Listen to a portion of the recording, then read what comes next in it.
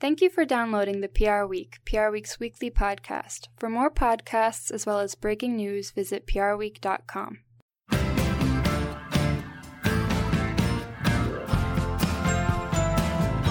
Hello and welcome to the PR Week, PR Week's regular weekly roundup of everything that matters in the worlds of PR and communications. My name's Steve Barrett.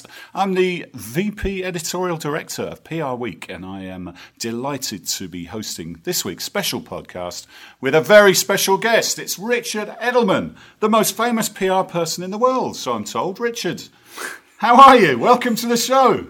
Barrett, I'm happy to be here. Let's do this. You've got your title back from Sean Spicer. You've batted a few challenges off over the years, and you're hanging in there. I am, in fact. Yeah, but actually, to that point, it's 40 years since you came into PR.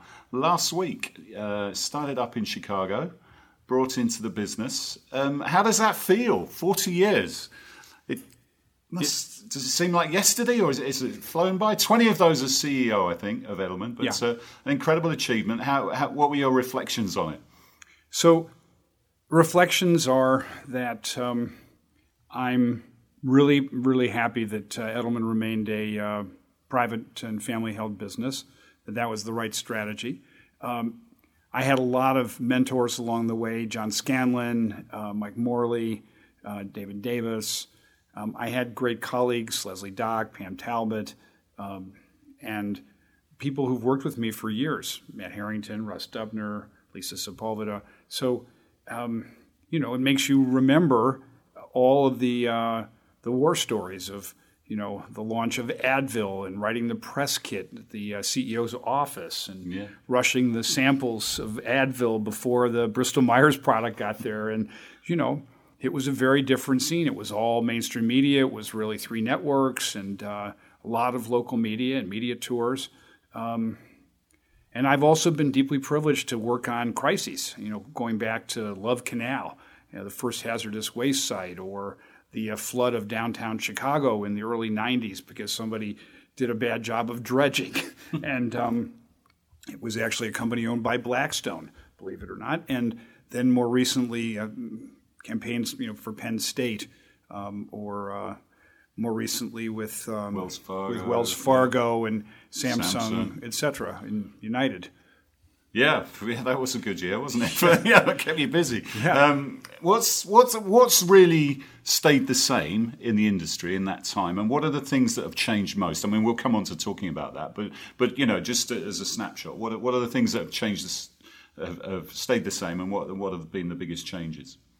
I think the biggest change is actually the change in order of the leading firms. When I came into the business, it was Hill & Knowlton, Burson Marsteller, Carl Bayer, and well down the list were Edelman, Fleischmann. There was no Weber Shandwick, and so that's definitely changed. What's remained the same is this idea that you really have to have the credible source of earned media. And in fact, the power of earned is only enhanced by shared media. And the idea somehow that you can't buy public opinion. You actually have got to engage. And one can have a difference with President Trump on policy, but his idea of going directly to the end user of information is a profound one, and we all have to consider that. Very effective from a communications point of view with his core, for sure. Yeah. What about that's a good point you made about the agencies that were riding high at the time, and I guess that means there's no room for complacency at any point because you can see what happened to some of those bigger players who are now they're still in the top 10, but they're nowhere near the top. And when you took over the CEO, I think Edelman was something like 180 million. Is that no? Edelman was under 90. Under 90. Yeah. And now it's almost 10 times that, almost 900 million. So that incredible achievement. What do you put that down to mainly? Well, Edelman's been able to grow because we've had the money to invest in intellectual capital, such as the Trust Barometer. That's been a big boost to us. Also, we have consistently taken our earnings in the U.S. and invested them outside of the U.S. in buying companies. And we've been able to retain our senior people and who've made the difference, and had clients willing to trust us as we evolved the firm first from marketing into corporate and crisis, and then into the digital sphere, and most recently into creative. And so in each instance, clients have given us the benefit of the doubt and trusted us to grow. Do you think global was a big part of that? I think that was one of Harold Burson's achievements, wasn't it, taking his business global? And do you think that Edelman did that and did it at scale? Well, Hill and Knowlton and Burson actually did it a decade at least before Edelman did, into China, India, et cetera, because in a certain way their size and scale, and also the fact that they were a corporate firm, made it easier. We came a decade later. Our emphasis initially was brand marketing, and that was something that was in the purview of the ad agencies initially overseas. But we've made a very good growth strategy. It's now about 45% of our business ex-US, and that's a very big chunk. Yeah, it's coming up to half of it, isn't it? And it's obviously was a family business with Dan and Ruth, and through yourself, and now through your children. And you're committed to making that the way it's going to be. Tell us a little bit about your feelings on that. Well, I have two daughters in the business, Margot and Tori, and the third one, Amanda, is still at a foundation. Tori's off to business school in the fall. But I've told all three of them that it's my fondest wish that one of them or more of them would succeed me, but that they have to be the most qualified. And otherwise, it'll be a non-family person, because there's 6,000 people at Edelman who rely on leadership. And so let's see how it goes over the next 10 years. Okay. We're obviously going to track that, but let's talk a little bit about, you've landed on this concept, communications marketing, a few years ago, and that's been really successful. As you said, you've hired lots of creatives, you've taken on different skills, you're making ads, you're doing media buying, you're doing all that good stuff. Tell us about what you're launching today. The tagline is Act with Certainty. How does that build on communications marketing, and what are you sort of taking forward here, and what are you trying to say with this communication? Act with Certainty is our deep conviction that clients have to do something. They can't just communicate. They have to change. They have to evolve. They need to be good for society. And actually, the genesis of this comes from trust, where we find now that the public expects that business is actually going to lead change. 2/3 of people say that they don't want CEOs to wait around for government. They want CEOs to speak up. They want companies to act on their supply chain, sustainability, LGBT, racism, any of these issues which 5 years ago you would have thought that companies would be crazy to take the risk. But in fact, if you want to get the best and brightest employees, if you actually want to have the top talent, you've got now to step up and step out. And that's a big message for us. And it's a point of differentiation from ad agencies, which are deeply creative, but they don't come from the same background that we do, which is about public policy and understanding stakeholders and understanding employees. We have a much more nuanced view of the world. We get the fact that the world is complicated and complex. But acting with certainty is our message to corporations that you're much better advised to take Teddy Roosevelt's advice. The best thing is to do the right thing. The next best thing is to do the wrong thing. And the worst thing is to do nothing. Yeah, interesting. But doing the right thing and acting with certainty, how do you do that in a global context where you've got lots of different constituencies? You might, within the States, it's a massive country, so you've got different customers, you've got different stakeholders, you've got different staffers in different parts of the country, different shareholders. And companies are sometimes a little nervous, aren't they, to get involved in that way and act with certainty. So what are you advising them to in how they should navigate that? Well, a perfect example is Starbucks, which, as you know, a month ago had an incident in Philadelphia. And they could have followed the classic PR playbook, which is apologize, make restitution to the two aggrieved individuals, and call it a day. Well, that's not what they did. They actually decided that Starbucks needed to lead the discussion on race. They needed to fix the problem by having a education program for half a day, closing their stores, and that this would be the beginning of a discussion with employees and with society. So that, to me, is acting with certainty. And how did Edelman play into that? What's your role in supporting those sort of actions? Well, we had some role in media relations. We had some role in advising on what the discussions would be with employees. We had some role in outreach to third parties. We worked very closely with John Kelly, who magnificently led this exercise for Starbucks, and with Kevin Johnson, who, as CEO, stepped up in a very public manner on broadcast and also going to Philadelphia to deal with the issue. Yeah, he went there quickly that weekend, didn't he? Is it possible to measure what that achieved? It was bold because you lose half a day's revenue from every single store, and we all know how many Starbucks there are in the country. Is it possible to sort of take the temperature of what that achieved and how it went down and what the feedback was? It's too early on Starbucks to determine the upside in terms of reputation. But I can tell you in other crises, for example, with United, after they took very strong action in the wake of their problem with the passenger last year, they recovered their reputation within months because they changed their policies. They moved to $10,000 instead of $1,000 to have a person give up his or her seat. And that's significant because it gives you the premise on which you can have a good discussion with the public. Do you think they really have recovered their reputation? Because they seem to keep making more faux pas, like stuffing a dog in an overhead compartment or something like that. There's still a bit of work to do with someone like United, isn't it? Yeah, there's work to be done, and the same with Wells Fargo. But these companies are determined. They're led by very decent CEOs and who understand that it's about the employees first and the customers. That Wall Street will respond to a happy company and happy customer.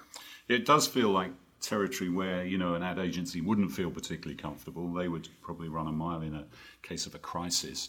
Are you finding that CEOs are much more responsive if you compare it to 40 years ago when you first started, and you're getting more access to the C-suite with that old cliche about being at the table? Have we finally got through that, and most C-suites now understand the value that smart communications adds or has to add, especially in case of a crisis?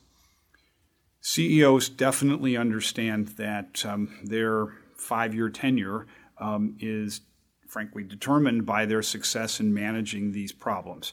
And the complexity of dealing with the populist trend or the trade issues or the rapid change that's implied by automation, all of these are bearing on the ability of companies to operate. And so we are definitely involved at a strategic level as well as in a execution. And you compared yourself with the ad agencies there. If you look to the other end of the food chain, if you like, with the consultancies, management consultancies, where does PR play a role in there that maybe the consultancies can't or don't feel as comfortable as PR folks? Consultancies have an advantage over PR in having depth in data. And understanding also design and build of web services. Where we have an advantage is in a deeper understanding of the problem of public acceptance and of the tenor of the times. And so in a certain way, we meet in the middle. And both of us are competing with the ad agencies, which have had the third part of the triangle, which is advantage and creative. And so our goal by hiring more than 500 creatives and planners and paid people into Edelman is to make the case that we start from a different mindset of earned at the core, social by design, and that we work across earned, owned, shared, and paid, that actually paid for us as a reinforcement of the other, as opposed to the primary, and that our ideas actually change how a brand is working, as opposed to just perceived. So you're talking about acting with certainty, but you're not losing that communications marketing. This is a sort of build on top of that. You talk about bringing in 500 creatives and doing other things. What's been the most difficult part of that? Because I'm sure that was a big cultural change for those people coming in, but also for you guys welcoming them into your company and getting people within the company used to working with a different type of person, people with different skills. Not just the creatives, but the people with data skills, people with media skills, etc. This is a massive cultural transformation for our industry, Steve. And so in a way, you have three tribes. You have PR, you have digital, and you have creative. But the success of our firm in being able to do great work for REI on Opt Outside or Heineken on the Open Your World, this all, and today, or last week, breaking the ASICS campaign about Run in the Darkness, shows the power of PR plus creative and plus digital. If we can get all three of those to work, all of the PR industry is going to benefit as to taking share from digital firms or ad agencies. Yeah, let's widen it out a bit because we've seen other firms. We saw Ogilvy last week. Sort of didn't really say much more than they said 15 months ago, but they did sort of build it out globally. You've seen Ketchum change the way they're going to market. Everyone's kind of coming up with their own. The big agencies are coming up with their own sort of version of communications marketing. If it is PR's time, and if it seems like the skills, the paid-earned, shared-owned mix is so pertinent. Why isn't PR doing better, and why is everyone having to change their offer so radically? What's that all about? Why aren't we doing better, and what do you think of these other ways of going to market? Well, Ogilvy has a very advertising-centric approach, and that's a holding company approach. And I think in many of the firms, it's been difficult to diversify outside of the PR swim lane because one could say, sitting from above, look, we have enough creatives. They sit in the ad agencies or they sit at our digital specialist firms. And so this is a inevitable, slow force that you can see coming. And the heads of the PR agencies have to fight their corner in the discussions in the holding companies. We're fortunate to be on our own. But, Andy Polanski's done it well at Weber, for instance. He's made a good case to Interpublic. Good. The rest of them should as well. And over time, our kind of thinking is going to win because it actually suits the time. People don't just want pretty pictures, and they don't just want handsome guy, good-looking girl in a car. They actually want to know what the car feels like and drives like and where it's made and what its gas mileage is. They're buying on rational and emotional. And they want to be part of a community and they want to actually give feedback to brands and they want to feel part of the sales process and they want to feel valued. And I don't believe any longer in just the classic purchase funnel of, you get to awareness and preference and purchase. I actually believe in relationships and advocacy. And that's what we know how to do in PR. We know how to get advocates. So we just have to keep at it. Even if the growth rate of the industry for the big firms last year was 1% or whatever, it is coming our way. Just have confidence. Yeah, it's interesting. If you look at Ogilvy, some of their biggest wins, like BA, have been with that sort of earned first offer. And Stuart Smith at Ogilvy, says that he's never, that he feels the advertising people have suddenly discovered earned media and have realised its power. If you look at Publicis, they're going in much more as an integrated offer. We've heard a lot about horizontality with Sir Martin Sorrell and, the way that WPP may be ditching that word, maybe because they've kind of ditched him, but that seems to be the same sort of idea, that you actually get the parts together and go in with more of an integrated solution. What's your take on that, and what can you bring to the table as opposed to a holding company where they've got all those bits in, supposedly in the same company? If all the bits of the holding company actually came to the table with equal status, it would be one thing. But I don't believe that. I think it's still an advertising-led exercise or media buying, and So I believe in the model of pick the best firm in each category, make them sit at a table, have a jump ball as to who has the best idea. And so if it's one that causes the evolution of the brand, probably would be the PR firm. And so that's why we've been able to prosper in the last decade when everybody said, oh, unless Edelman sells to a holding company, you're doomed. Well, my father and I never bought that idea, and I think the results speak for themselves. We're doing just fine as the best place for brain surgery, for instance. But now we're also diversifying our own offer because we see the power inherent in digital and creative and events and entertainment. So, we have our own answer. We're like a tree with branches.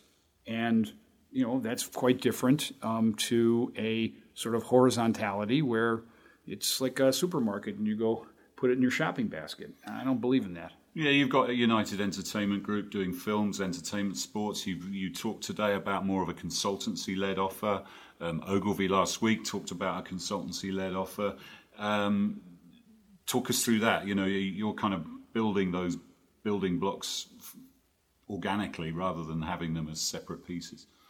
So we have a client leader, and that person is tasked with taking the client from Edelman and brand to add in corporate, to add in crisis, then digital or UEG as is appropriate. And the idea is to have fewer P&Ls, more shared, and again, this if Martin is about horizontality, we're about verticality.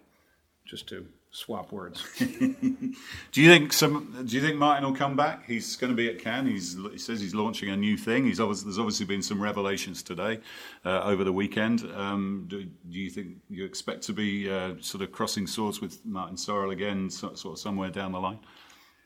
Martin is an irrepressible character, and he is a brilliant operator who has proven it by building a $21 billion business. And I suspect that even at 73, and he will be back. You can count on it. Yeah. And do you feel we're lacking in characters like him, or who actually are just advocates for the profession of marketing or communications generally? Because it seems to be the business community, the financial community doesn't really always understand it or understand the value of it. And that was one of the things he was terrific at. Whether you loved him or hated him, he was good at that. He was much better at it than the other holding company bosses. It's something you make an effort to get out there with the Trust Barometer and Davos, etc., and being a front person. Do you think we need more people like that, just making the case for the value of what communications and marketing offers? I think it's deeply important to have people who come forward and describe an industry. David Ogilvy, Bill Bernbach, George Lois. That is gone from the ad business, and so the opportunity actually is for people in the PR sector to speak up. Because the issues actually suit us more than the ad sector at the moment. Yeah, it was interesting. They harked back so strongly to Ogilvy, didn't they, with their new offer? Really sort of back to the future, if you like. So, yeah. So, any other trends we can expect to see in 2008? You talked about maybe 1% growth last year. When we got you in for the agency report, it was Q1 and you were optimistic, but everyone's cautiously optimistic at the moment. What are you thinking now, halfway through the year? So I think that the business is quite good in technology, in healthcare. The consumer products sector is under some pressure, food business, and there's no automatic dividend to growth in developing markets. In fact, Brazil and others are challenged. So I think it'll be an okay year for the industry. But what we need to do is play for a 5 to 10 year time horizon. Make sure that the work that we're doing is important and gets noticed, and therefore becomes vital for us as we hope that the PR industry in its own segment is able to win the majority of the awards because too many of them are won by the ad agencies. I think our work is getting better. I don't speak for other agencies, but I've seen it, and I'm really confident that we're going to win some Lions. Yeah, that's a good segue. I read a blog by one of your former employees, Alan van der Molen, who's on the jury this year, and he was actually, having done the process, said he understood more why the ad firms kind of did better, and he was sort of had a lot more sympathy with John Clinton of your company, who was the head of jury previously. And he was saying that the ad firms do still seem to be able to present their work in a better way. But on the other hand, PR firms have been doing better in the other categories, haven't they? You guys won the top Titanium. Yeah, you won the Titanium Lion with that was with REI, wasn't it? Yeah. So sometimes when I talk to ad agencies, they're actually worried about the PR firms coming into their space. So how important is that? So, I mean, you've got a different jury set up this year. You've only got 10 jurists on site. Do you expect that to increase the chances of PR doing well, or is it just going to be the same old, same old?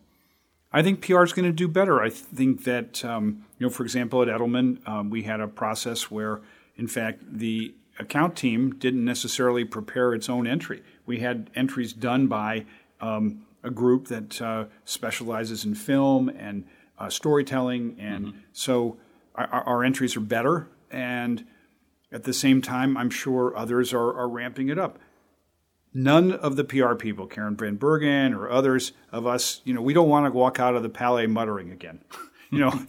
We have to drink too much after otherwise. No, we want to win, and we should win. Our work is terrific. We have to present it in a way that's compelling, and not just for the Western crowd, because the jurors are from all over the world, and we have to be sensitive to that which matters. Yeah. Well, is there anything else you expect at Cannes? It's a condensed show this year. It's Monday to Friday. PR's on the Thursday, so it's on the penultimate night. It's almost got a more high-profile stage. You've got other interesting things going on the Friday, but it will be more condensed. It feels like fewer people are going, but that actually might be more... it might make the event more credible and more fun, but actually more useful, because it had got extremely large. What are you thinking about next week, and what do you expect to see? What else do you expect to see? Well, I want to see more panels on China. Apparently, the attendance by Chinese firms is up by a third, and not just Tencent, but like Highlink and Leo Group, ad agencies. And there's also going to be much more visibility for Accenture and some of these other consulting firms. I want to see what they're up to. And I also want to actually watch on the diversity and inclusion initiative. Antonio Lucio of HP, CMO, is really pushing the industry in a constructive way to have people of color in creative and women. It's really important that we change the face of the business, because it's the future, and it's to his credit that he's done that. And what about, it was interesting today seeing Publicis, who are supposedly taking a year off, but they've actually got nearly 400 entries into the Lions paid for by their clients. That must be a good scam to if you can get away with it, although the cynical might say that they're going to end up paying for those entries anyway. What do you feel about that? And they're also getting a main stage show for their Marcel AI platform. So the sort of prize for not engaging was a spot on the main stage and 400 entries paid for by their clients. That sounds like a pretty good deal to me. Look, the reality is that great creatives want their work to be shown, and it's a inexorable tide of clients, again, also wanting to be credited and to keep good people on their business. So I think Publicis will be back next year in force, and this is an important time for the holding companies. They need to make sure that CMOs appreciate the value of the spend. It's not okay to have Procter say, we're able to sell the same amount of Tide by having 15% less advertising spend. That cannot work. It's more than 15, isn't it? They're cutting their budget's in half from 800, what they spend with agencies, from 800 million to 400 million, yeah. Listen, Richard, 40 years, but still going strong, showing no signs of letting up. What does the next 5 years hold for you, and how do you keep that energy up and make sure you're pushing that juggernaut towards that 1 billion mark, because you're getting closer? We are indeed. So I have 3 or 4 things on my agenda. The first is to deliver on this idea of act with certainty, to get companies to really step into this void being left by government. And I think that business plays an incredibly important role at this time of instability. And that leads me to my sort of second point, which is part of that has to be in the next 3 or 4 years to look at what's going to be the effect of automation. Amazon is rolling out these stores with no employees. This is a perfect issue for PR to get ahead of. And 3 million Americans are truck drivers. And in 10 years, they're not going to have jobs because they're going to be autonomous trucks. What are we going to do with these people? Again, let's get ahead of these issues, particularly in tech. And the last is I really want to write a book on trust because I've worked on this trust barometer for 18 years. I have very specific views about going direct to the end user of information, having consumer platforms so that there can be dialogue, working closely with CEOs on getting them to speak up and stand up, particularly on Me Too and other gender-related issues. So, and I also want to mentor my 3 daughters and get them pushed in the right direction if they want to do it. Yeah, okay. Well, we're looking forward to tracking that. We are bringing our conference to Chicago in October to the Merchandise Mart, which is where it all started for you, I think. Well, I have great memories of being age 7 and running around the halls there on Saturdays with my hockey stick and trying to, with a tennis ball, not smash the windows. I only did one that I remember. But the Merchandise Mart is a great venue for you. It's a changed building. There's a bunch of ad agencies. There are a bunch of companies in there. Kellogg's is in there. Conagra's in there. Spirits Company. Beam Suntory's there. Yeah, and so... from the days of Joe Kennedy owning the Merchandise Mart, where it was just a showroom for, furniture, it's now a very vibrant hub, and it's a damn good choice. And maybe I'll get a poster of my old man in his first office. They are shining images onto the whole building that week, as I understand it. So it could be an opportunity for you then. I was actually trying to get a statue of my dad on his passing. I wrote to the family that owned the Merchandise Mart, and I said, please put a head of my dad on here, and don't have just him. Have Leo Burnett, have Mr. Footcone and Belding. I said, doesn't it have to be retail? He goes, we like those empty pedestals. I said, guys, you put heads on them for God's sakes. Anyway, I tried. Maybe that's a revenue opportunity for them if you watch Billions. But yeah, we're looking forward to that. It's on October the 18th, and getting a great reaction from the Chicago market. Looking forward to go there. Got our Diversity Distinction in PR Awards out for entries until July. So make sure, to your point earlier, very important, and we want to see the best work and the best initiatives from agencies in that. But Richard, always a pleasure. Thank you, Steve. Thanks for taking the time to come see us, and we'll see you in Cannes next week, I'm sure. And let's hope the PR industry comes away happy, not with their tails between their legs. But we will. We're feeling optimistic, yeah? Damn right. Let's go get this. Sounds good. Thank you. That's all we got time for. We'll see you next time on the PR Week.